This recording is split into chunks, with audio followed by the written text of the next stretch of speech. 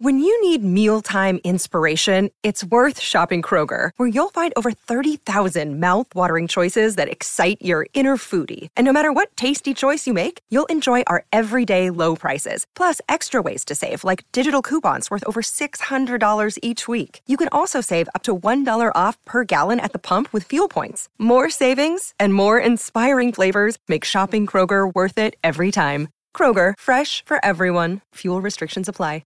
Another day is here, and you're ready for it. What to wear? Check. Breakfast, lunch, and dinner? Check. Planning for what's next and how to save for it? That's where Bank of America can help. For your financial to-dos, Bank of America has experts ready to help get you closer to your goals. Get started at one of our local financial centers or 24/7 in our mobile banking app. Find a location near you at bankofamerica.com/talktous. What would you like the power to do? Mobile banking requires downloading the app and is only available for select devices. Message and data rates may apply. Bank of America N.A., member FDIC.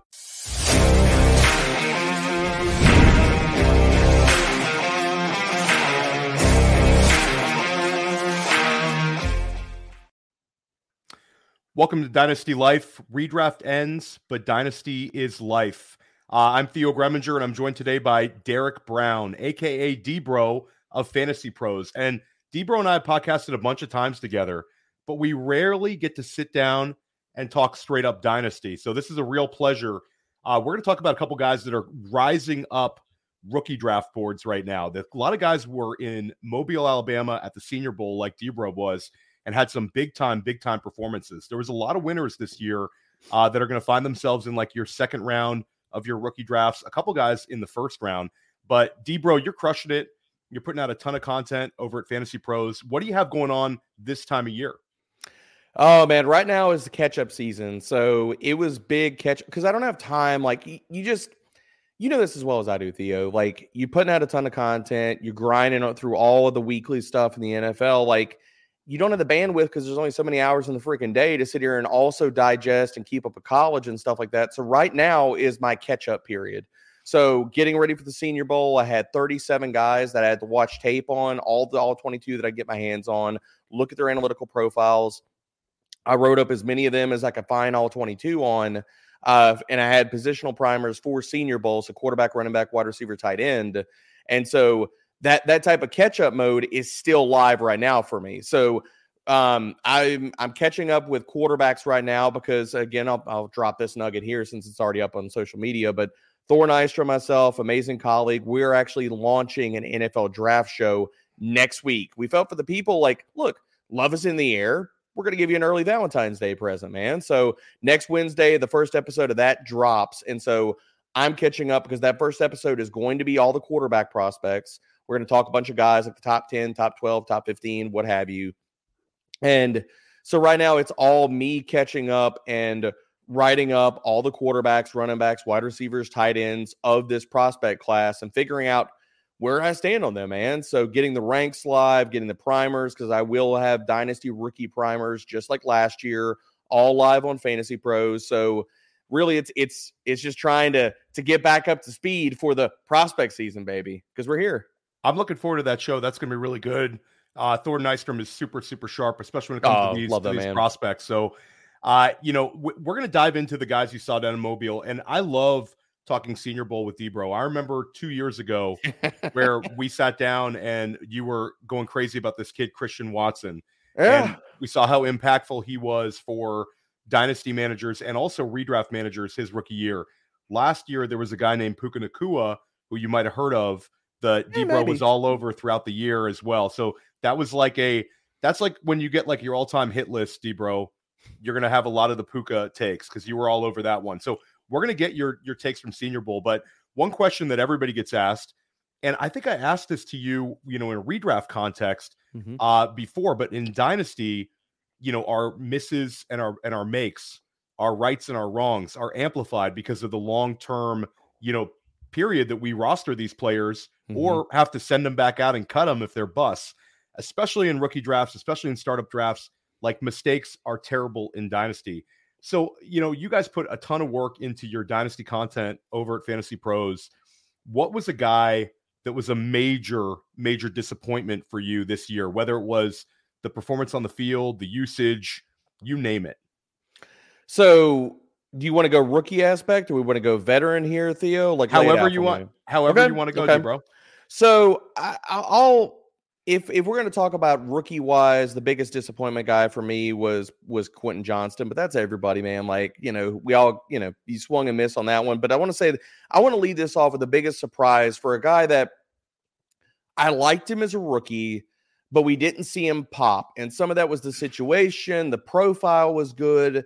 But, dude, if you got him on your roster now, you are praising life. You are just loving everything right now. Like, nothing can go bad for you if you have Trey McBride rostered on your Dynasty squad, man. I mean, like, right now, it's him and Sam Laporta in their own tier. And I could have easily brought up Sammy Ballgame here because he's the tight end one in Dynasty right now. But I want to talk specifically about Trey McBride as a guy that he really popped this year and surprised the hell out of me because after his rookie season, even in small sample size, the metrics weren't great. And you're like, okay, is this going to translate? Is it not? And he didn't hit the ground running like this year's tight end class. So Dalton Kincaid, Sam Laporta, you talk about Tucker Kraft. I'm not a Luke Musgrave guy. Haven't been, still not. But you could talk about all those guys hitting the ground running as far as rookies. Trey McBride didn't do that. But, dude, he's amazing. He's crushing. And this year, like right now, early redraft ranks, he is my tight end one. He has the highest ceiling as far as targets amongst all these different guys. I mean, we're looking at a player since week 18 to close the regular season when he really took off. He was first in target share, fifth in yards per route run, first in first read share, and sixth in fantasy points per route run. Like the essential production you were getting out of Trey McBride during that stretch run, and I think what we get out of a full season of 2024, he was what you wanted out of Travis Kelce. Like, yes. He's the new Travis Kelce. That just put a bow on it. Trey McBride is the new Travis Kelce. He is the tight end 2 in Dynasty, and no, I'm not going to put him above Sam Laporta. That's my guy who has an elite profile, especially if you talk about what he did as a rookie. So Trey McBride easily has to be my biggest positive for this year. I love the Trey McBride take, and I think a lot of times in Dynasty life, we look at like Dynasty theory, Dynasty strategy, and Trey McBride is a big reminder that tight ends take a while. Whether it's a guy in front of you, sometimes there's a situation where they maybe lack as a blocker and they just don't get on the field as a rookie. It's a hard learning curve coming out of college traditionally into the league. I mean, all you got to do is look at the stats of Travis Kelce as a rookie, Jimmy Graham as a rookie, TJ Hawkinson as a rookie. Yep. A lot of guys take a big step forward. So I love the McBride one. Mandrews for sure. Yep. And let's quick follow up on McBride. Arizona's rumored to take one of these unbelievable wide receivers in the first round. So let's say they add, because I've argued with people about this one. Would adding a potential alpha like a Marvin Harrison Jr. or Malik Neighbors limit your view of McBride's upside, or is it something where like the pie grows larger and it actually helps him? I knew where you're going with that question, so I just automatically shaking my head no. But it's not going to matter, man. Like, come on. Like, what we need to talk about here is you need more than one weapon in an NFL offense to field an efficient NFL offense. Like, McBride is going to eat. Like, say even Kyler Murray throws 450 freaking times. McBride's target share last year was damn near close to 30%. Like, this guy was getting elite alpha level wide receiver volume. And even if you enter Neighbors, Marvin Harrison Jr., right now, that's the latest mock that we have that went live today for Fantasy Pros. I had the pick for Arizona. I took Marvin Harrison Jr. Does that mean I'm lower on Trey McBride? Hell no. Like, you're still going to get a quarterback that's throwing 450 to 500 times in a season. The ball's got to go freaking somewhere. And the more weapons you add to that offense, because here's the thing. We need to stop playing this game. And still some people out there talk about like, there's only so many targets to go around.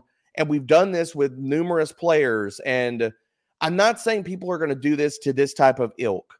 But just rewind for a second. Be kind to rewind, Theo. Do you remember all of the shit that we heard about Amon-Ra St. Brown, like after his rookie season? Like, there was nobody else around him. Like, there wasn't a whole lot of talent. Can he do that? The reality of it is, if you're good enough to garner targets at that type of clip, that is a reflection of freaking talent. Then when you add other talented players around said player, do we think they're still not going to draw targets? No, I don't care. Add Marvin Harrison Jr., add another wide receiver in the third round, second round, whatever. We need to field a better offense around Kyler Murray. Is that going to bump me down at all about Trey McBride? Hell no. Because if I believe he's really that freaking talented, that's like adding Rashee Rice to Travis Kelce in the Kansas City offense. Oh, that really just crushed his soul this year. Age caught up with him a little bit, but did that hurt Travis Kelce? No. Yeah, no, I think that's the appropriate take. Adding more elite weapons to the offense doesn't matter for your fantasy outlook unless they add somebody who's identical to you. If they, that's pretty much my general rule with, talent in Dynasty and the sort of evaluation. Let's pivot back to a guy you were disappointed in Quentin Johnston. Do you see a potential for a bounce back in year 2? Let's say, just a quick memory lane. He had a pretty good game against Jim Harbaugh and the Michigan Wolverines in the college football playoffs when he was at TCU. I'm trying here, Debra. I'm trying to make a case for QJ. Dude, I wish I could sit here and tell you to make a case for him, but for me, no. I mean, right now it's really just hold him, and you're hoping he pops with a big game like week 1, week 2, week 3, what have you, and try to sell him at that point. Like, because if you flop this badly in your rookie season, I mean, you're already taking the top off of your upside. If you do hit in your second or third year, you're probably going to be more of an outlier than a continual year-to-year stud. So seeing him flop that badly in his rookie season, and the problem with it was, Theo, is that, I wasn't, and this is, again, we want to continue to learn and grow and learn from your misses as far as like a content creator or just a Dynasty player in general. And Quentin Johnston was a big learning point for me in the sense that when I looked at him as a prospect, just beginning like my eval and all that kind of stuff, I was probably at consensus or lower than consensus on him because of holes that I saw in his game. Now, where we're talking about me, hopping on, and all the tweets are out there. I'm not deleting shit. Like, I was big on QJ. I was, pumping him up, especially after we got the Mike Williams injury. And I was like, I mean, this is the nut run out for QJ. Like, if you wanted the perfect scenario for Quentin Johnston to pop in his rookie season, like we all talked about it in the offseason, Theo, was like, if Keenan Allen or Mike Williams gets hurt, it's a free runway for targets and volume and for him to explode and just go to the moon. And we didn't see it. So in an offense where the Chargers were screaming for a number 2 option behind Keenan Allen to step up, and we saw Josh Palmer do that, Quentin Johnston didn't, man. Yeah. So for me, it just comes down to, I'm more apt, especially from the wide receiver position. If you don't pop in your rookie season, I'm out. Like 9 times out of 10, I'm out.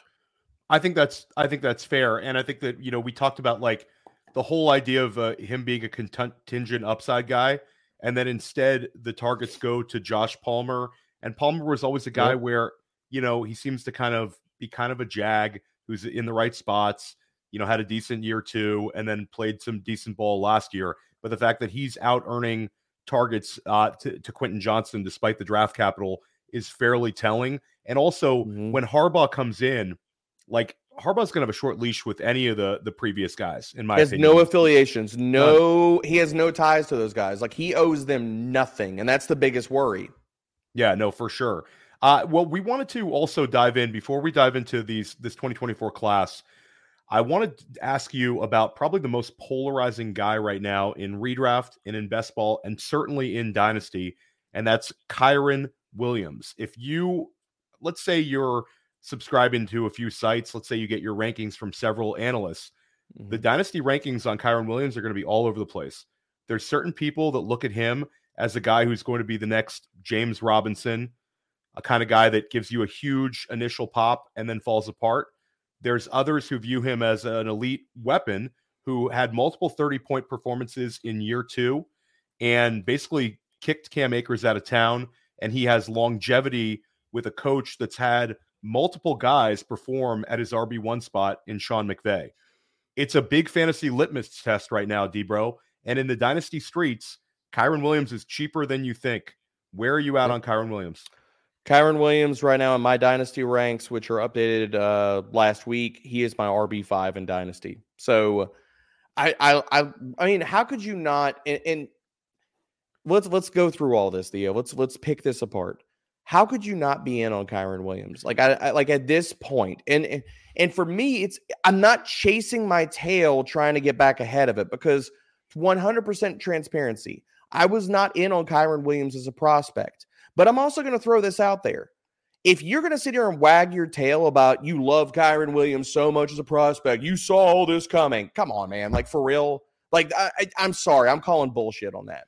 Because the reality of it is, Kyren Williams as a rookie did not look like the player we saw last season. Kyren Williams in college, you could say, okay, he was talented.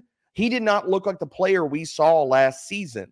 And some of these things, and this is why I'm buying into Kyren Williams, is the more new information we get about a player and how they establish themselves, people could see, you could use the James Robinson comparison if you're going to confirm your priors on Kyren Williams. Can we also not use the Austin Eckler comparison as a guy who had no draft capital? It was a multi-year stud, top of the board RB1.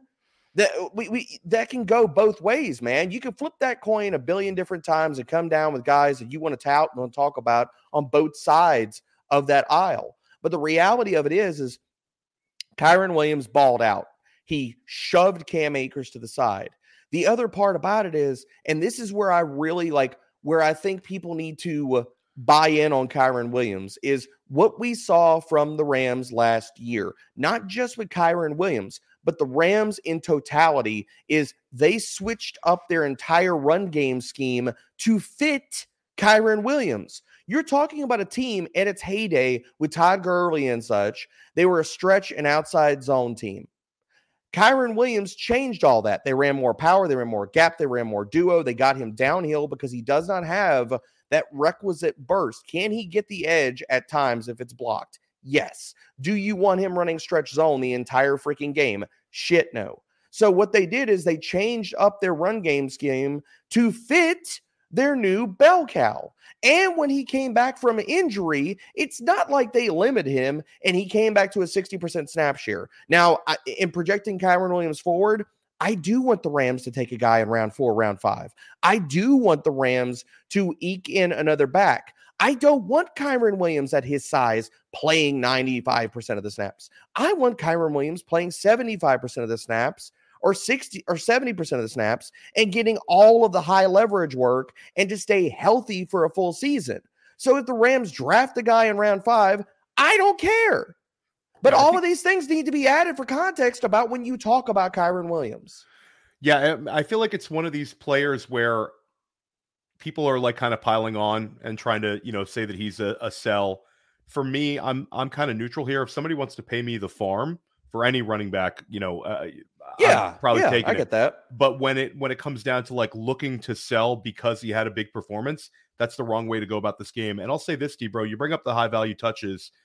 He's a player that coming out of Notre Dame, he had a slow 40 time, but he was a guy that we thought this guy can really catch the football at the NFL level.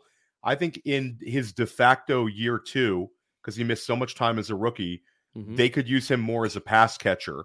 And I think there'll be interesting ways. So I think that right now, because the market is so cool on him, I think he's probably a buy more than a sell in pretty much any dynasty league.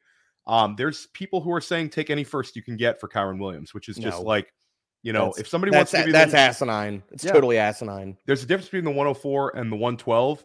It's a little different, everybody. But let's dive in. We had a lot of success from this running back class that Kyren was in, the Breece Hall class of 2022. These guys completely crushed it last year when it comes to a collective class.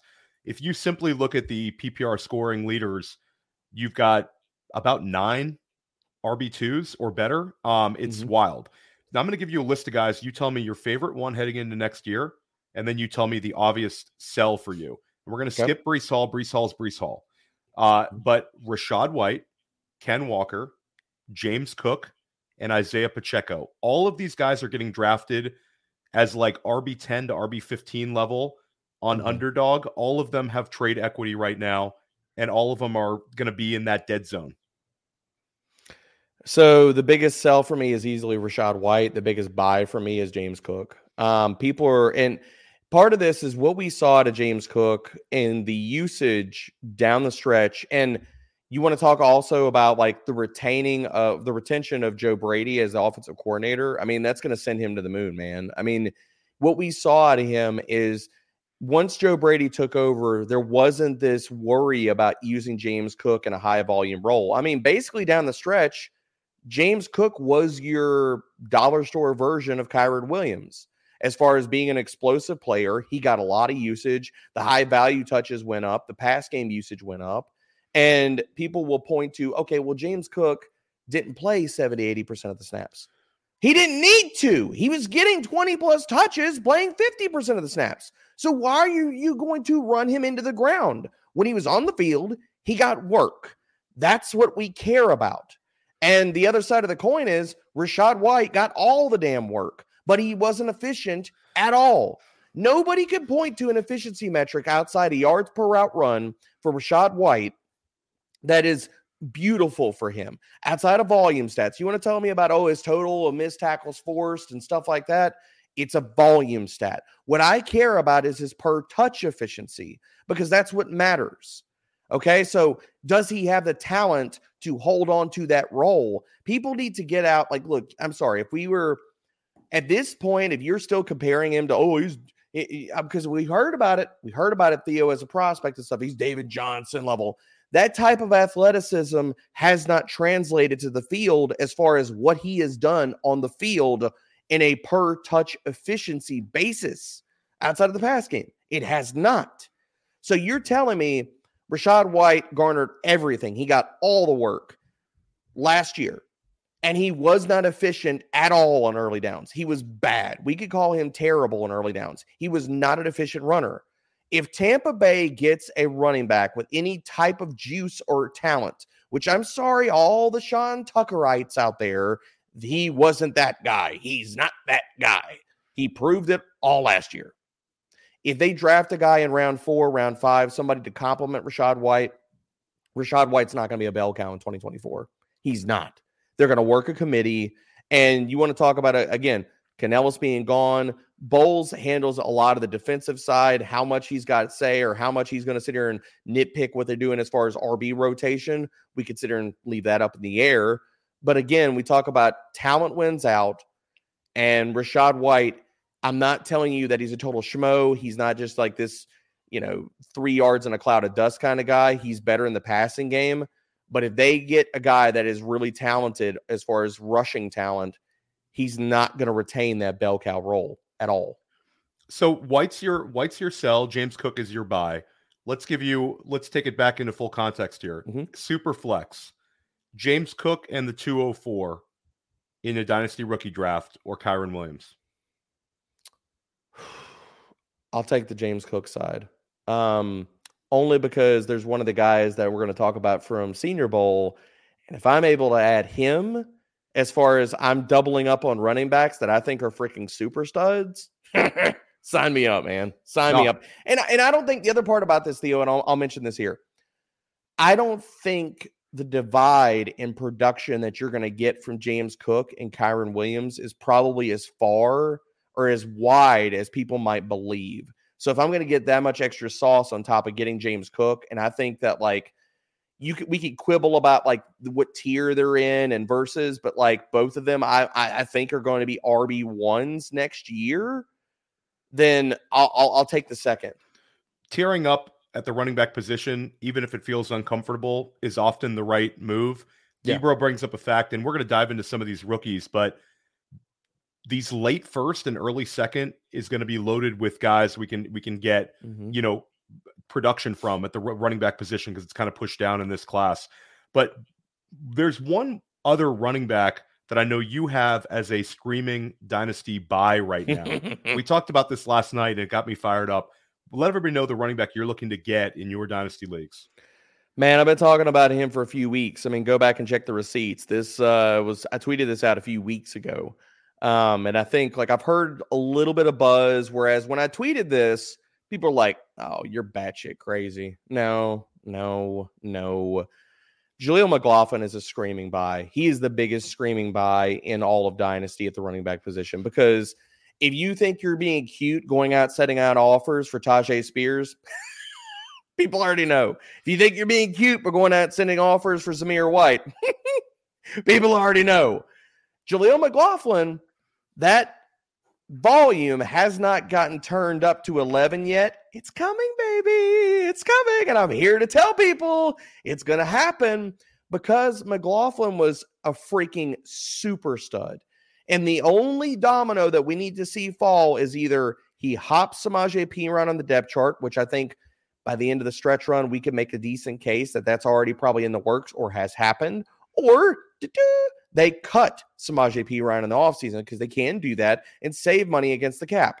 Now, do they probably do that? No, because as a team, especially with Javonte, second year off the ACL, you got Jaleel McLaughlin, who is a smaller, more slider back.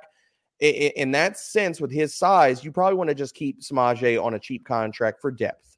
But Jaleel McLaughlin, we want to diagnose and find these guys that were super uber productive on a per touch basis. McLaughlin checks every damn box, Theo. Like amongst 68 qualifying running backs, he's 14th. Last year, 14th in explosive run rate, 5th in missed tackles forced per attempt, 4th in yards after contact per attempt. What's not to like? Oh, and guess what? On top of all of that, amongst all running backs with 20 or more targets per fantasy points data, he was 4th in yards per route run. So now we're getting pass game utility out of it. And you're also getting, okay, well, what about Javonte Williams? That's going to drive down his value. Okay, well, what about their quarterback situation? That's going to drive down his value. Do you think Sean Payton's not going to try to get the quarterback situation figured out before next year? They could sign Kirk Cousins. His value goes up tomorrow. They draft a guy. His value goes up tomorrow. They trade for Justin Fields. His value goes up tomorrow. I want Jaleel McLaughlin every single place that I could get him. And right now in my early redraft ranks, I have him ranked as RB24. And I have him ahead of Javonte Williams. And this comes down to people might think that I'm over my skis and I'm just being hyperbolic and idiotic at this point. But I'm not, man. I want to be ahead of guys that have already proven that they can be per touch efficiency monsters. So we're looking at the NFL last year. I was very, very much on the train of I am fading Devon Achane. I'm going to fade Jahmyr Gibbs to an extent because of their size. The NFL is showing us that right now that size is mattering less and less. And I'm not telling you, okay, 150-pound running back is going to get 350 touches.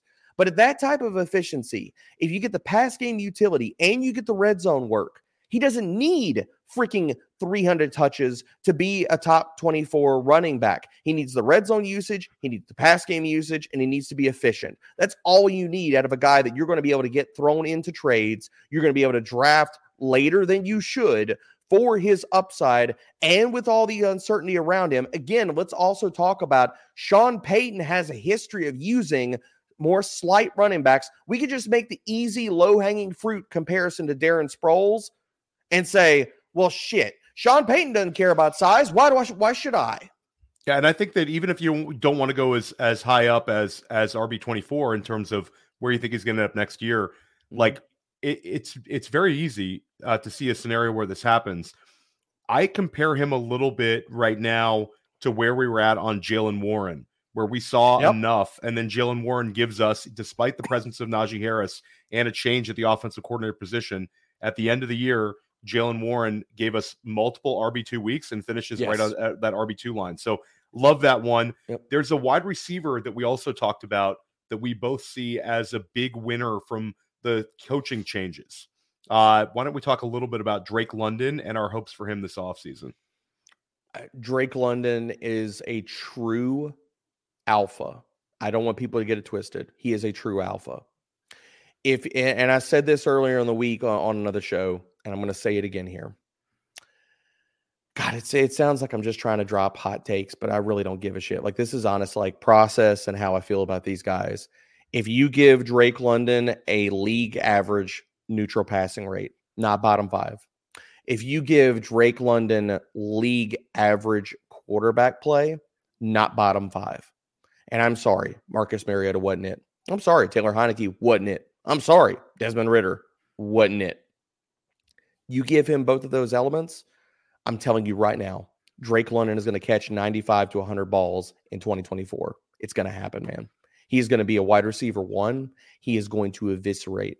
You do not see this type of profile that often as far as a true freaking alpha at his size and what he has done over the last 2 seasons. Now, people could cry in their hands about the fantasy production, but the per route efficiency, the ability to garner targets, that offense overall in its complexion with him and Kyle Pitts standing alone as the 2 twin pillars of that passing attack, even if they add a guy, Drake London is still the damn dude. I don't care if they draft a guy in the 2nd or 3rd round. Does not matter. Drake London is a true alpha, and he's breaking out this year. And I hate the argument. I agree with you completely about Drake London. It just takes rational coaching, really. And also the quarterback position cannot get worse. He's had some of the worst quarterback play that any player could have been given. And we're talking about Drake London too, D-Bro. This is a guy that was 20 as a rookie, comes in as a 20-year-old, seeing that sort of target share. This is a guy that's been hardened by the NFL, and he's still younger. He's younger than a couple of the wide receivers we're going to talk about from the Senior Bowl. It's going to be really exciting. And like people talk about the quarterback, like if they miss out on Cousins. If they miss out on Kirk Cousins, they're still going to end up with a better quarterback, more consistent. Sign Jacoby Brissett. I don't give a shit. Give me league average quarterback play, and Drake London's going to the damn moon. I'll tell you a guy that I think could be in the mix for Atlanta as a stopgap. I personally think Atlanta is going to try to trade up and get one of these quarterbacks in this class, like Jaden Daniels. I think that's going to be their first route.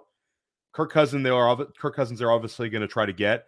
But I think one guy kind of hanging out there, not Justin Fields, but Sam Howell as a stopgap quarterback. I could see that because I think Washington's going to draft a quarterback and Sam Howell's going to be moved. He showed certainly a lot more than the quarterbacks that Drake London's played with. But we've got to dive into these rookies. Oh, D-Bro, go ahead. I'll see your Sam Howell and I'll raise you Russell Wilson. They signed him, Drake London to the moon. Russell Wilson might be in the booth next year, though. I think Wilson, it might be. So, but any way you cut it, there's going to be better quarterback play in Atlanta. And we got to dive into some of these rookies. We're going to dive into looking for guys that are going to help us on our Dynasty rosters from the Senior Bowl and a couple guys rising up rookie draft boards, including Ladd McConkey and Roman Wilson after we take a short break. Oh, I see it every day online, every single day. Hey, that looks like a great fantasy team in an 8-team league. Oh, wish I could be in a league with you, right? Well, guess what? Now you can respond with, sure, let's play on Bettle. That's the beauty of this platform. This new Bettle platform standardizes all position scoring. So you just load your team and you challenge your friend, your colleague, Twitter troll, and you can browse other teams and issue challenges. Bettle is revolutionizing fantasy football. And with code UNDERWORLD, you get a $100 instant deposit match plus a free $10. So even if you deposit $20, you get $50. Think about that. So go to Bettle.com. The code is UNDERWORLD. Bettle.com. The code is UNDERWORLD. Or click a link in the description. It's fun to be right. Welcome back to Dynasty Life. I'm Theo Greminger, joined by Derek Brown, a.k.a. D-Bro of Fantasy Pros. D-Bro, Mobile. This is a place where last year we got Tank Dell. Mm-hmm. Last year we got Puka Nacua. It's happening more and more frequently that we're seeing guys have huge, impactful performances. We're also seeing guys that come in on a smaller scale and help our teams out right away. You mentioned Trey McBride. He was in Mobile. We talked about Jake Ferguson, just scored 3 touchdowns in an NFL playoff game.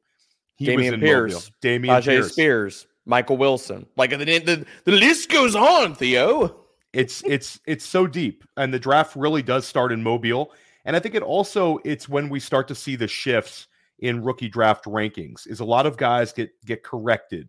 People get exposed and people also open eyes. And this year, it seems like there was a lot of winners.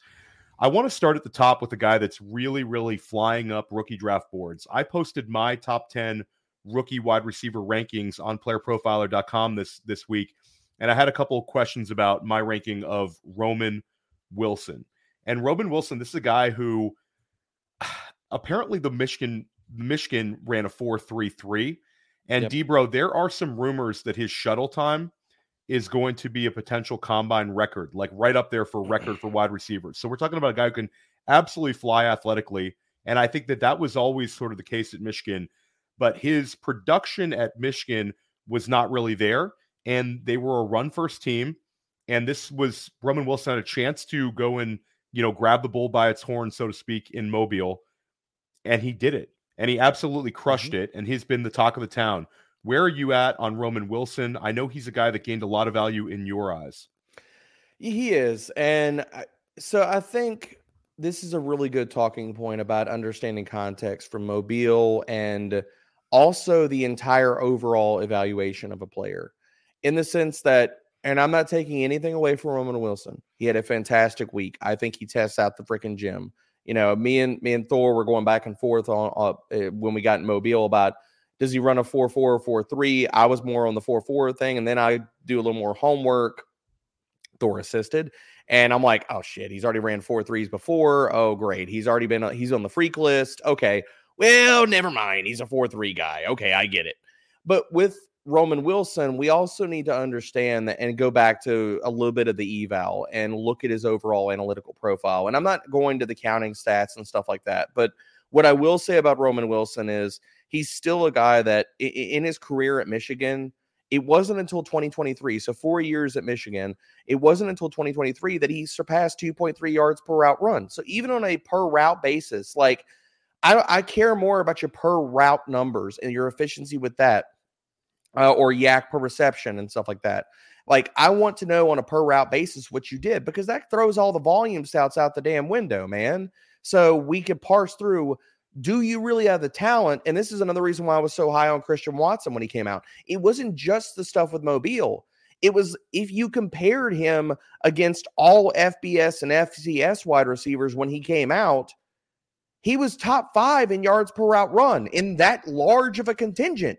So on a per route basis, we consider and throw out the games of, okay, well, the team's more run heavy. Okay, well, he's not getting that much volume. What does he do with the volume? It's the same kind of conversation we've had for 2-3 years, like on Drake London. And it continues with Roman Wilson. So I really like Rome. I think he had a very, very good week. I think that he helped himself, and he's going to continue to help himself as a guy that I looked at it entering the process as I had a round 4 draft grade on him. I think he's going to be a very serviceable wide receiver 3 in an NFL offense. Maybe if he falls into like the perfect scenario and all the stars align for his talent, maybe he's a wide receiver 2 in an NFL offense. I'm not saying wide receiver 2 in fantasy, but wide receiver 2 in an NFL offense. Because as much as we want to hype all of these guys, Theo, like, let's be real here. You can only have so many wide receiver 1s in fantasy. You don't have 12 of them. You can only have so many wide receiver 2s in fantasy. So many wide receiver 3s. Like, you can't hype up every single freaking prospect in the process and say, he's going to be the next blah, blah, blah, blah, blah, blah. Like, all these guys have just sky-high ceilings. If that's the case, then what are we doing here? What's the point of prospect work? Because if every guy is going to be a superstar, then why do we even need to worry about it? But that's not the reality of it, man. The reality of it is that a lot of these guys are going to go on to be solid NFL players, have moments of fantasy relevance. Maybe they're good, but can they be great? And the way that I'll look at Roman Wilson is I think he can be a good guy for us in fantasy. He's probably not going to ascend and be a wide receiver 1 in an NFL offense.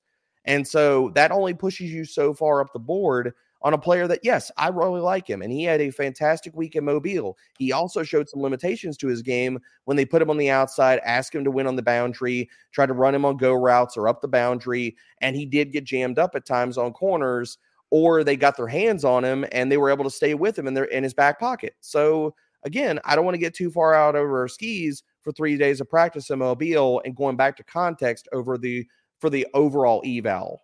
Yeah, and that's sort of where I'm at. I think that he's a big-time athlete, and I think in order for him to take a really big step forward fantasy-wise, he's going to need some offensive coordinator just stick him in the slot, pepper him with targets, manufacture some touches, use his athleticism. Like, sometimes that happens, but a lot of times those guys just kind of blend in, and they never make the massive impact for our fantasy teams. I'll take the over on the I think he's going to end up being a day 2 guy when it's all said and done, but the problem is that this draft class is just so deep, and there's 2 guys that I am ahead of than Roman Wilson when it comes to fantasy football that were down in Mobile, and the first of which is Malachi Corley. This is a guy that I've been bullish on out of Western Kentucky.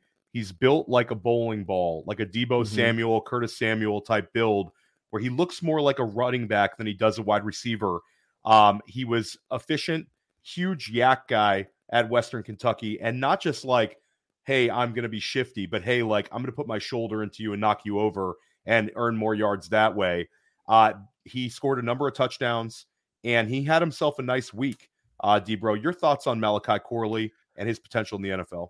So I will definitely say that I'm lower than consensus on Malachi Corley, and I don't want to like bury the kid, but when I look at the totality, like his analytical profile, and this is where I go back to like marrying analytical profiles and film and trying to marry all of this into a full evaluation.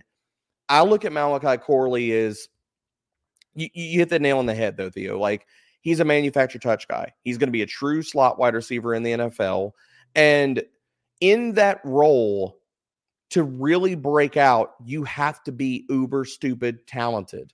And I'm not saying that Malachi Corley is a total schmo. Like, for me, I look at Malachi Corley and I say, okay, the analytical profile says I should love you. The film, when I watch the film and what I saw in Mobile, I'm a little bit lower than consensus on him, because I saw a guy that we also have to take in context of level of competition coming out of Western Kentucky and the way that he wins.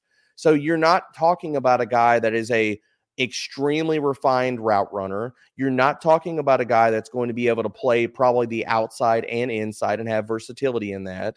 And so then what are we left with?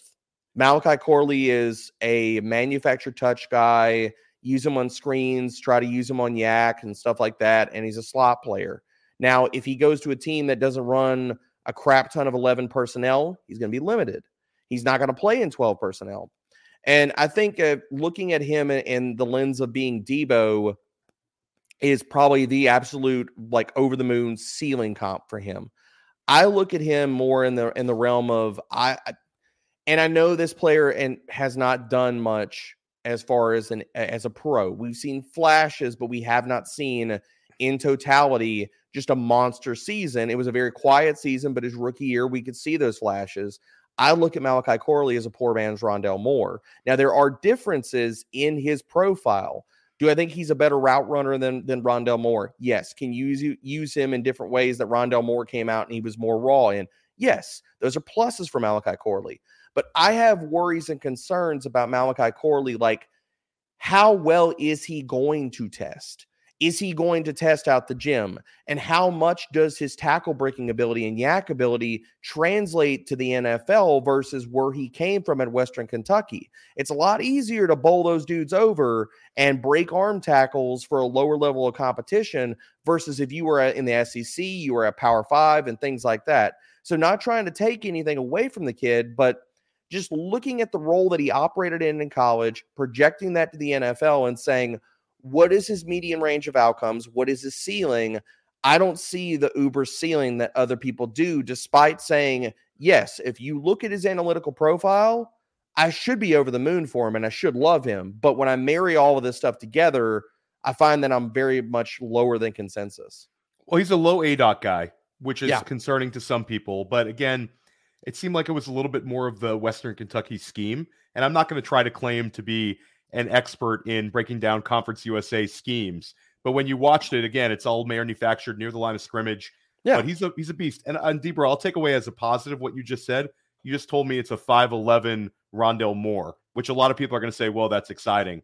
You know, we're going with a bigger Rondale Moore. So, you know, you can galaxy brain your way on that one. No, I mean, and I don't want to hate on the kid. Like, he's got talent and stuff like that. But the other thing I'll say from the Mobile perspective, Theo, I thought he had an okay week. I don't think that he had like this monster, like, holy crap. Like, and I'll say this, and I'll put a bow on all of these guys right now because we brought this up, Theo, earlier, and I meant to mention it there. I will quickly say, because everybody's asked me, and I know you've gotten questions. Everybody that's gone to Mobile got similar type of questions. Who is this year's Tank Dell? Who is this year's Puka Nacua? Who is this year's Christian Watson from Mobile? My quick answer is nobody. That's fair. And I think it's a high bar set, obviously, with Dell and Nacua. We rarely see those guys coming out of the Senior Bowl. Now with Watson, could guys have a sample size of giving us 5-6 games of high level play with some contingent upside? Maybe. And one guy that I think that if he lands correctly could be really, really advantageous for fantasy football, and that's Ladd McConkey. And Ladd McConkey had a win when they tested him on his height and weight. He measured in a little bit heavier and a little bit taller than some people thought he would be. This is a guy who was a early contributor for Georgia. He was a guy that was very good on special teams, was always in the box score no matter who was around him, had some really big games, and also they used him on manufactured rushing plays. This is a guy where some people described him as unguardable. And Debro, if he lands in the right spot, this is a guy who could be a killer in the slot. Again, I don't think this is a guy that's ever going to be a wide receiver 1, but I think that in his range of outcomes is multiple seasons of wide receiver 2 production. Would you agree on that with Ladd McConkey? I could see that for Ladd. And if you want to talk about, like, I think people put these guys in the same type of phylum as far as like skill sets and things like that, as far as like we just talked about Malachi Corley and putting at least not I've heard them used in the same breath, and I think it's really wrong. And the reason I say that is because if you look at the overall skill set of these guys, I think Ladd has more inside-outside versatility than Malachi Corley. He proved that in Mobile. He had the ability to win. Now, do you want Ladd McConkey playing on the outside 70% of his snaps? No. Could he be a guy that's like 60% slot, 40% outside, depending on the matchups that you have, the zone coverage or the coverage types that you're seeing? Yes, I think that Ladd could do that. And the reason I say that is because looking at Ladd in Mobile, he not only won from the slot religiously there, and whether it was crossers, drag routes, out routes, things like that, he won in that realm. But you also saw the versatility to win on the outside. We saw Ladd win multiple reps on the outside, on the perimeter. And whether that was asking him to stretch the field a little bit or asking him to run a post, asking him to run a go route or a double move, he has more upper body strength and he has more nuance to his routes, where I think that he has more versatility than just being an 80% slot guy. He is the guy that has more refinement to his game, which is going to give him a higher starting point in the NFL and a higher ceiling down the road than a guy like Malachi Corley. So Ladd, I do like him. And right now, and people hear this comp, and I threw this out there in Mobile, and I got pushback for it, even when my write-ups for the wide receiver primer went live on Fantasy Pros. I threw this comp out there for him. And tell me again here, Theo, do you have the measurements for Ladd? Like, where did he come in at as far as size and weight? So I know the weight was right at 185, which a lot of people thought he would be one of these slight guys like 170. So 185 was a win. Yep. And I believe the height was 5'10 or 5'11. I want to say 5'11 off the top of my head. Okay. The same guy, the guy that has the same exact measurements, 5'11", 185. And I'm old enough to remember this guy garnered 123 targets in his second year in the NFL and caught 85 balls. Did we ever see that type of high upside ever again? No, because of injuries and because of where he went in his career. Ladd McConkey is just a better version of Danny Amendola to me. And people think that's a slight. And I'm like, it's not a slight. Danny Amendola was really freaking good. And because of injuries and situation and stuff, his career didn't play out that he was just a monster producer. That's not to say the kid didn't have freaking talent. Danny Amendola, there was a time period where the young kids would say he was like that. Danny Amendola was pretty good for a time. I don't think that's a negative at all. No. And I think realistic comparisons, anytime you compare a guy to a guy who's retired or out of the league, people always get a little bit annoyed because why can't you give me a guy that's currently playing? I had Jeff Bell on last week's Dynasty Life. Highly recommend that one. If you like hearing Debro, you love hearing Jeff Bell talk about the rookies as well. Jeff Sharp. But Jeff had a Torrey Holt Malik Neighbors comparison, and I thought that was, once he said it, I'm like, there you go. I love that you go with the retired guy. But I'll say, like, Ladd McConkey, the one thing that he has going that we don't have to worry about with Wilson and Corley is McConkey's getting drafted early. Like he's going to be at the very least a second rounder. This profile out of Georgia, he's going to run well, D-Bro, and this guy's got the pedigree. Someone's taking this kid somewhere between, let's say, 28 and 48. He's going to go in that range where we've seen a lot of guys hit. I'll say this. You can count me out on him being a first-round pick. I don't think there's any chance of that. But to your point, I think he can get into round 2. Like, I've got a round 3 grade on him with the idea that a team could love him and take him in round 2. Like, you're going to tell me that Ladd McConkey is this year's Jaden Reed, and I'll be like, okay, fine. Like, I'm not going to push back on that. Like, I could see that. But at this point of last year, was anybody out there saying, oh, Jaden Reed's going to be a second-round pick in the NFL draft? Shit, no, man. But it happened. So where I put Ladd McConkey as far as his median range of outcomes, I think he's on the cusp, like round 2, round 3 pick.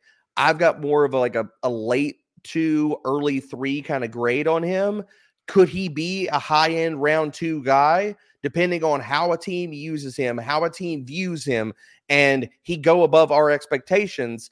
That won't surprise me at all. Like, again, I said, he easily could be this year's Jaden Reed, and that will not surprise me, but I don't see him sneaking into the first round. Here's a couple scenarios right at the back end of that first round. Here's how this all works. 2020, we had 7 wide receivers go in the first round. Mm-hmm. This is one of the best wide receiver classes we've seen in a long time. I think you're going to get the 3 wide receivers going in the top 10, and a lot of guys get pushed up, and people don't want to get boxed out. And also throw this one out there, D-Bro. The very end of the first round, Todd Monken and the Baltimore Ravens, a guy like Ladd McConkey comes in. He's helping that offense right away. So we'll galaxy brain a little bit more. Let's talk about a couple guys where they didn't help themselves in Mobile. Xavier Legette. This was a guy who was already 23 years old. We wanted him to be 6'3". That's where we were told he was going to be. We said DK Metcalf size. He's 6'1". He's AJ Brown size without doing anything till his senior year. You don't have to go into too much depth because I want to hit a bunch of these guys with you. In or out on Xavier Legette as an NFL player that can help us in fantasy? I'm out on Legette. You look at his profile, he's not going to have an early breakout age. He's not like he was really good in his final season, but there's a lot of holes to his game. And I want to say, like, not so much like maybe it's not holes is not the best descriptor. I'll say he's inconsistent. There's a lot of things in his game he needs to improve on. And the quick synopsis from Mobile is that I think Legette was not fully healthy even entering that week. And I've thrown this out there to a few different people, and I haven't heard anything definitive come back. Yes, he left day 3 with an injury that's been talked about. But what I want to mention here about Legette is in Mobile, he had a horrible day 1, had a really, really good day 2. Day 1, he looked slow. He looked clunky in and out of his breaks. Day 2, he looked like a totally different player. I don't think that he was fully healthy at any time in Mobile because he wore a compression sleeve over his left lower leg. The first day we were out there watching practices, they had all the guys go through the agility gauntlet and stuff. They're going around barrels and stuff like that. Legette, while everybody else is trying to push it and go, try to get through this and look good and pristine and beautiful for all the NFL coaches, Legette was a guy that was going at half speed.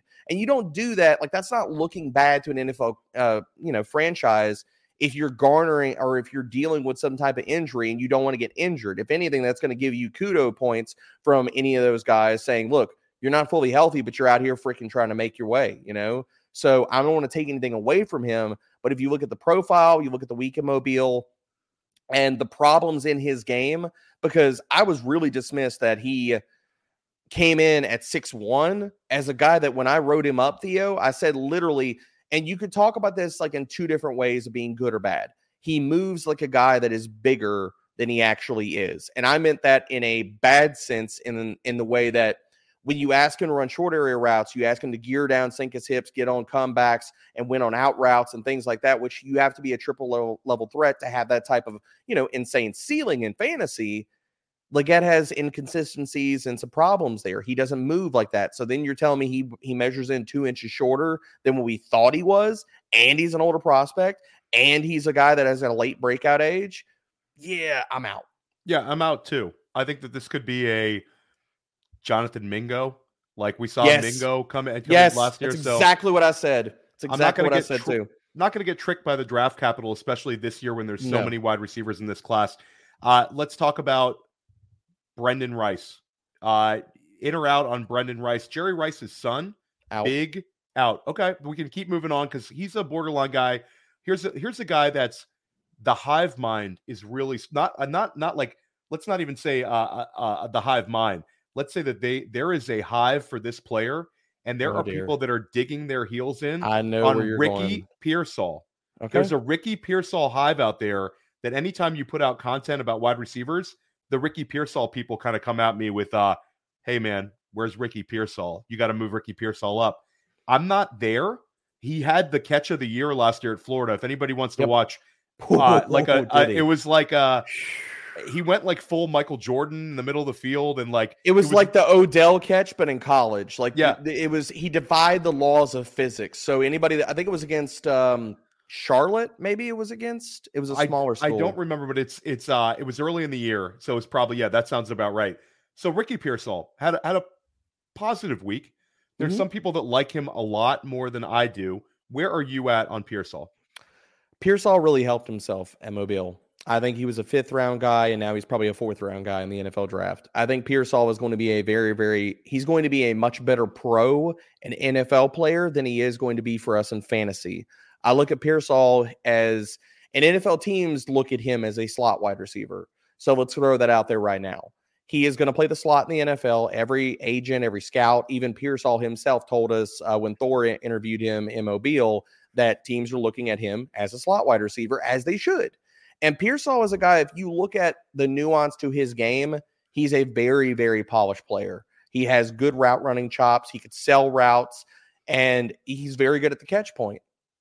But if you also add the other parts of his game and add another layer of context to it, he has to be that good at the catch point because he's not the best separator consistently. And some of this it has nothing to do with Pearsall and his acumen and how smart he is and how good he is through his routes. I think he's more of an athletically limited player. Like, I don't think that he's going to test out the freaking gym. And so that's going to limit more of his upside. Could he be a guy that we talk about that walks into one of these years, Theo? Could he walk into like 800 receiving yards and 8 touchdowns, or, be like kind of like a Tyler Boyd at the NFL? I won't be surprised if that happens for Pearsall, but I can't project that moving forward for a player that, as much as, and again, I think it's very important this time of year to frame these things and have context with this stuff, because people get lost in the echo chamber, the hype sauce, and whether it's Mobile or Combine or Pro Days, and people are like, they dig their freaking heels in, and it's like, you can't hype every damn player to the moon. You can't talk about every guy about being like this otherworldly talent. There's only so many players that can get drafted in the top 2 rounds of the NFL draft. There's only so many players that can be in these tiers in fantasy and produce at those levels. So you can't hype every damn guy to the moon. So like with Pearsall, I think the context is he had a really good week at Mobile. He showed the parts of his game that are really, really good, as well as we need to go back to the evaluation, Theo. He's also a guy that in 2023, in yards per route run, 86th. In PFF receiving grade, 53rd. In yak per reception, he was 131st. So somebody's going to have to talk me into like this sky-high ceiling of Ricky Pearsall. Because I think he's going to be good, but I don't think he's going to be great. Why is that a problem? He's a dude. And chasing these, like, you better be really sure about it when you start using your valuable rookie picks in Dynasty on these guys that are drafted on day 3. And, obviously Puka Nacua is going to get a lot of people. Puka Nacua is actually probably going to be a bad thing for Dynasty rookie drafts for the next couple of years. People are going to talk themselves into a lot of stuff, man. They're going to be chasing it. And then, we got to take a step back and look at history. And, lightning does not often hit twice. So we're going to lay off that one. How about a guy that I know you like? Quick thoughts on Javon Baker. Love Javon Baker. And I'll be real about the type of week Javon Baker had.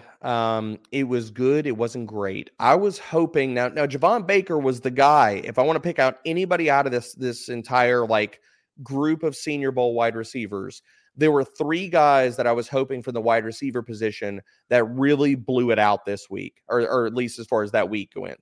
And could they garner that type of hype of, previous years, Tank Dell, Christian Watson, all those guys? The 3 guys that I was hoping could do that was Jacob Cowing, was Javon Baker, and was Johnny Wilson. Those are the 3 guys I was like, okay, let's see what you do in Mobile. Because if you look at Javon Baker, like the parts or pieces to his game, highly touted recruit, went to Alabama, didn't get a bunch of playing time, transfers to UCF, and really starts to show out. Like last year, his analytical profile is freaking fantastic, dude. 8th in yards per route run, 24th in receiving grade, 35th in yak per reception. He was top 20 in contested catch rate. And I don't use that a whole lot as to say, like, there's 2 sides of using that stat in any type of, and it needs context with a player's game. Well, I'll just pause it on there. If you have contested catch rate with the other metrics you're mentioning, then it's a positive. If it's only contested catch rate, then that's something like, why can't you get open? Nail on the head, baby. Nail on the freaking head. Simple game, D-bro. It doesn't have to be hard, baby, but that is absolutely true. And you look at these guys and people want to throw up the contested catch rates for guys, and it's like, well, that's also a function of they can't get open that well a lot of times. The function of they're having to win at the catch point because they're not getting the extra separation in their route running. And so you could look at that from 2 different lenses, but when you marry it with a strong analytical profile and you turn on the tape for Javon Baker, and he is a player that he's a triple level threat. I'm not telling you he has the speed to take the top off the defense all the time, but he can do that. He's a damn good route runner. He's good in the short and intermediate. He has nuance to his routes. And if you turn on the highlight tape of Javon Baker, and you're going to see highlight reel catch after highlight reel catch, in the sense of he makes these back shoulder balls, high pointing these things, look like it's freaking easy. And he did that again in Mobile. So day 1, day 2, you could see that coaches were trying to test his skill set, put him more on the boundary, try to get him to stretch the field, and he had some issues doing that. If you ask him to go win on the short and intermediate and be a guy that can win in short quarters in contested situations or in the red zone, he had a beautiful rep to kick off day 3 where he skied over a cornerback, and it looked like so many of these times on his film that we've already seen from Javon Baker. So Javon Baker, I entered Mobile extremely high on. I walk out of Mobile not willing to press the super hype, kick it up to 11 type of megaphone on Javon Baker, but do I still have a round 3 grade on him? Yes. Am I moving off of, and I'm curious your take on this comp, because people could say it's hot. People could say it's too spicy. He is the same height. He is the same weight as this player. I think he's going to test very similarly. As well as, Theo, this guy also went round 3 in the NFL draft. My comp for Javon Baker is Chris Godwin. Now I think that's spicy. I mean, I think, again, it's good. The draft capital is going to say a lot about Javon Baker, but I think if he goes in the 3rd round, he's got a path to it. And I'll say there's some really smart people, some film people that love Javon Baker just as much as Debro. Cody Carpenter is a huge Javon Baker guy. Yep. Also, Cody is very impressed with his toughness. And you get small sample size, and I hate basing, like you catch guys on an interview, but every time I saw Javon Baker kind of discussing his game, he seems like the kind of guy that is very, very confident in his abilities and very focused. Mm-hmm. Like I liked watching him at UCF, and I love the fact that he came from Alabama, so we know he's got that high-end pedigree. We saw Jerome Ford. We've seen Jalen Hurts. We've seen multiple guys leave Alabama to another school and then have success at the NFL level at this point. So I don't know if I'm quite Chris Godwin, but we'll see, after the NFL draft. And draft capital is going to matter for a lot of these guys. But Debro, I've had you in here over an hour, and we haven't even talked about the running backs yet. Oh man, let's keep the convo going, baby. I'm here as long as you need me. I get a quick question in the chat from Always Auctions. Wants to know about my top 3 guys. My top 3 guys, the running back spot right now, are Braylon Allen, Blake Corum, and Trey Benson.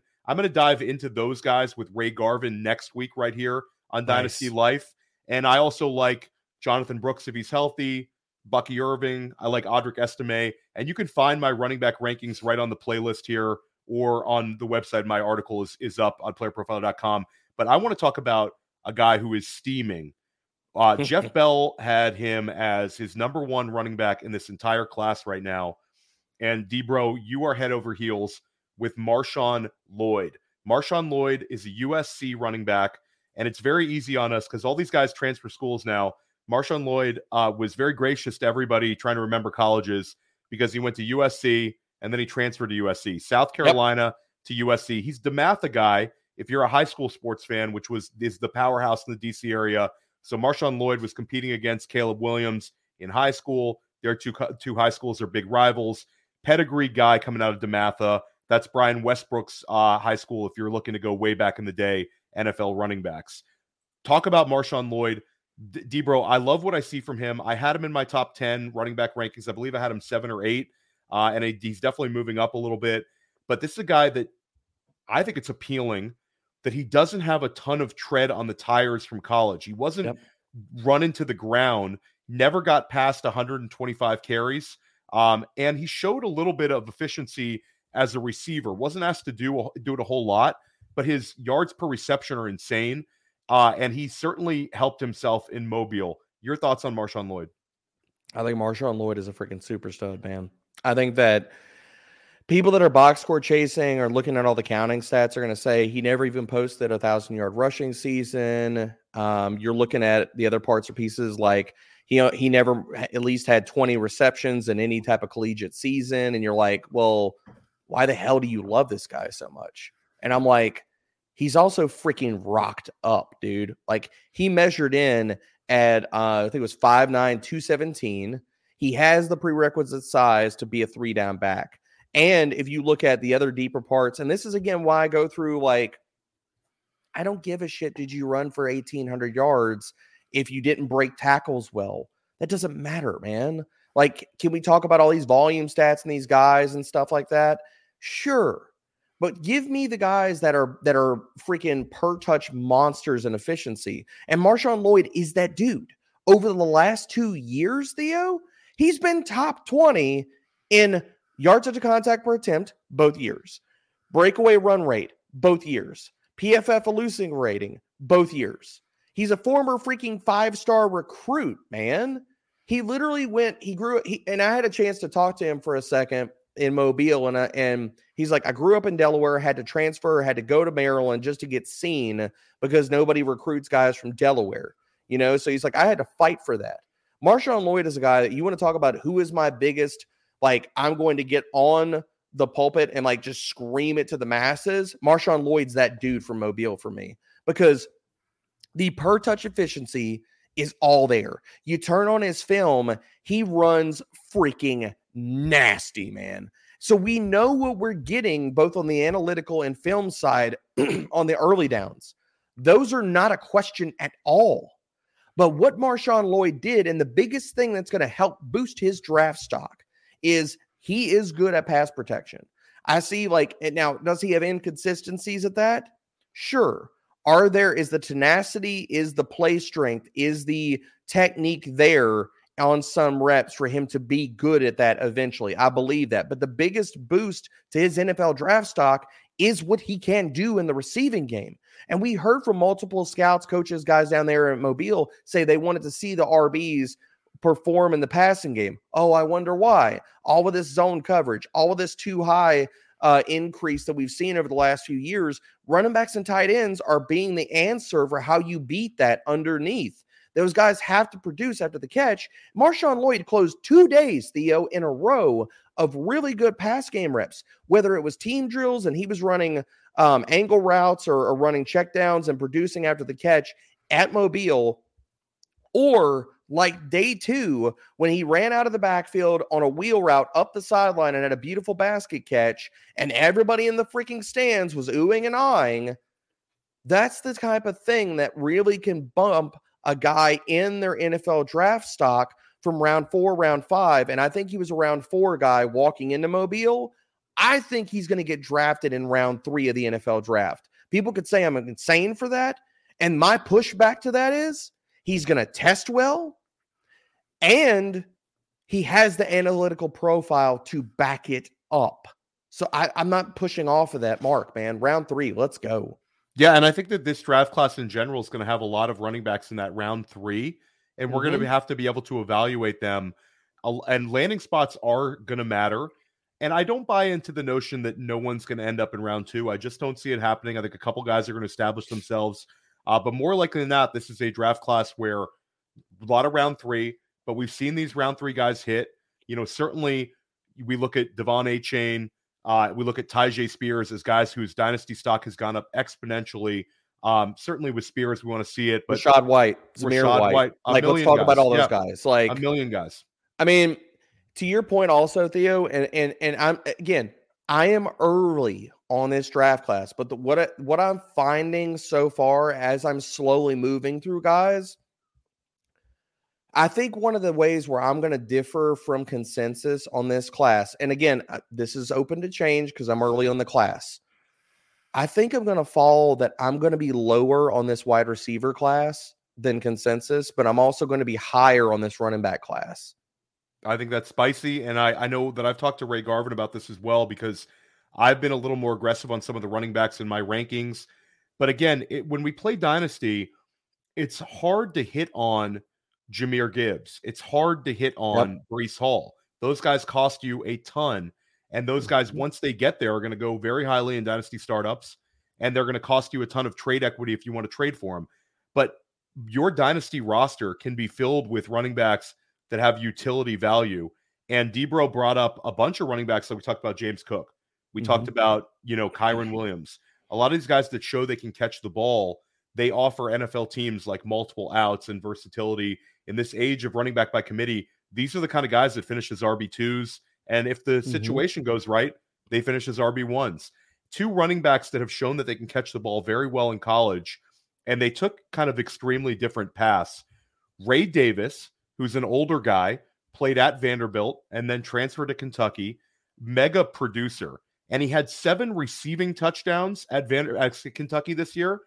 And he had back-to-back seasons with double-digit rushing touchdowns in the SEC. Then you have Dylan Lobby, who I live on Long Island. We're rooting for Dylan Lobby because he's from Long Island, and there's not too many guys, in the league from Long Island. DeBrickashaw Ferguson, Long Island guy. Jeremy Ruckert, a Long Island guy, but there's not too many right now. So Dylan Lobby had led FCS, New Hampshire player, small school guy, led FCS in all-purpose yardage as a junior, and then last year as a senior had like 68 receptions. And Debro, he had one game against a traditional like FBS school, Central Michigan, not exactly Alabama, but he put it on them. Had 12 receptions, went over 250 yards receiving, really catches the ball well in the backfield. Ray Davis, Dylan Lobby, your quick thoughts on those guys? Ray Davis, I mean, I liked him in the process, especially because we talked about the longevity of his collegiate career. You go back and watch 2019 Ray Davis tape and 2023 Ray Davis tape. And the big thing for Ray Davis that I want to highlight here is if you only watch 2019 and 2020, 2021, you're doing yourself a very big disservice. Watch 2023 and tell me if you watch those 2 years or earlier in his career versus what he did in 2023, he looked like a different player to me. And I don't know. I didn't get a chance to talk to Ray Davis because the thing I wanted to ask Ray Davis is, what did you do in your workouts? What did you change from being 2019 from 2019 to 2023? Because his tape and his numbers are absolutely different on a per touch basis. Like, he had more juice in 2023, had more second level burst. It was shiftier in the open field where you didn't see as well as like those attributes in 2019. So as a guy that when I watched his early tape from earlier in his career, I was like, man, I don't know, man. Like, this guy looks okay. Doesn't look great. He looks like a grinder back. And then I turned on 2023 and I'm like, oh shit, like this guy can move. And then you go down to Mobile and I'm like, oh, wow, he's catching one-handers in freaking Mobile on pass routes, and he looks good in his routes. I'm like, okay, let's go Ray Davis. So there are parts and pieces to like about Ray Davis. I'm curious where the NFL consensus or where his draft stock is. Because, again, he is an older prospect, 24 years old right now. It's a day three guy anyway you cut it. He's older. Yes. It's going to be whether he's round 4 or round 6. Yeah. I agree with you. I fully agree with you. I have a round 5 grade on him right now only because of it's not so much that I dislike Ray Davis, but you have to put all of this stuff together. And the reality of it is he's a little bit older coming out. He has that long career. If he was really, really that good, and I'm not saying the kid can't play, but if he was really that freaking good, we wouldn't have seen him stay in college for as long as he did. So I really like Ray Davis, but again, we need context with it. And with Lobby, I'm not going to say that I was surprised or disappointed by him. I think what you entered Mobile and looking at his skill set and what he did in Mobile, it was more proof of concept for me. It was, okay, he's a really good receiving back. Okay, in Mobile, he was a really good receiving back. Like, I look at Dylan Lobby, again, as a guy that is more physically limited. Like, I don't think he tests extremely well. Like, I think he's probably going to be, as far as like a 40 time, I think he's going to be a 4.6 guy, probably. Could he be this year's? Now we're going to get back here and throw this back into the Wayback Machine here. Okay, let me throw it out there. Could he be a Danny Woodhead? Okay, I was going to say, could he be this year's Kyron Williams? So that's even more exciting. I mean, is that possible in the range of outcomes for his type of receiving upside? It's possible. Now, here's my concerns about him, or what I think is the limiting factor for him. I think that what he showed in Mobile, and as well as he put on his analytical profile and he put on tape, is that I think that he is more limited as far as his upside as a rusher. And while he is going to be the preferred passing down back for whatever probably NFL offense, team he lands with, is he going to walk in and probably have that role from day one if he's given a fair shot? Sure. Can he get more than that is where I have a lot of concerns and problems with, because again, we go back to the analytical profile for these guys. Dylan Lobby, as good as he was, and we're talking about a player that last year he was 11th in yards per route run. And this is amongst all FBS and FCS running backs with at least 100 carries and 20 targets. He was 11th in yards per route run, but that's really the only thing that jumps out on his profile, because over the last 2 years, he's been 237th in yards after contact per attempt and 205th. So that's not going to cut the mustard. So my comp for him and the way that I could see his career arc playing out in a median range of outcomes is Duke Johnson. Okay. And Duke Johnson had relevance. Again, people like these are very well thought out, player comps for Debro. Not necessarily a player comp, but I would say an optimistic, not quite upside comp, but a realistic comp. And I appreciate that. There was one running back that did not play in Mobile, was on the Senior Bowl rosters that I know John Lobb is very excited about. And I know you are as well. I know you're going to talk about. We're talking about a guy who was an extremely explosive running back, an early declare guy in Jalen Wright out of Tennessee. Why don't you talk about Jalen Wright? This could be and again, he didn't land correctly, but I think it reminds me a little bit of last year with Israel Abanikanda, where we had this incredible workout at the school, and fantasy Twitter and all the rookie analysts start kind of getting excited about Abanikanda. I certainly was excited about Abanikanda. Then, of course, he falls in the NFL draft, ends up behind, a top 3 dynasty running back in Breece Hall. And it's not that's all she wrote for Israel Abanikanda, but he's going to need an injury to put it on. Jalen Wright, though, this is a guy who could end up being another round 4 draft pick.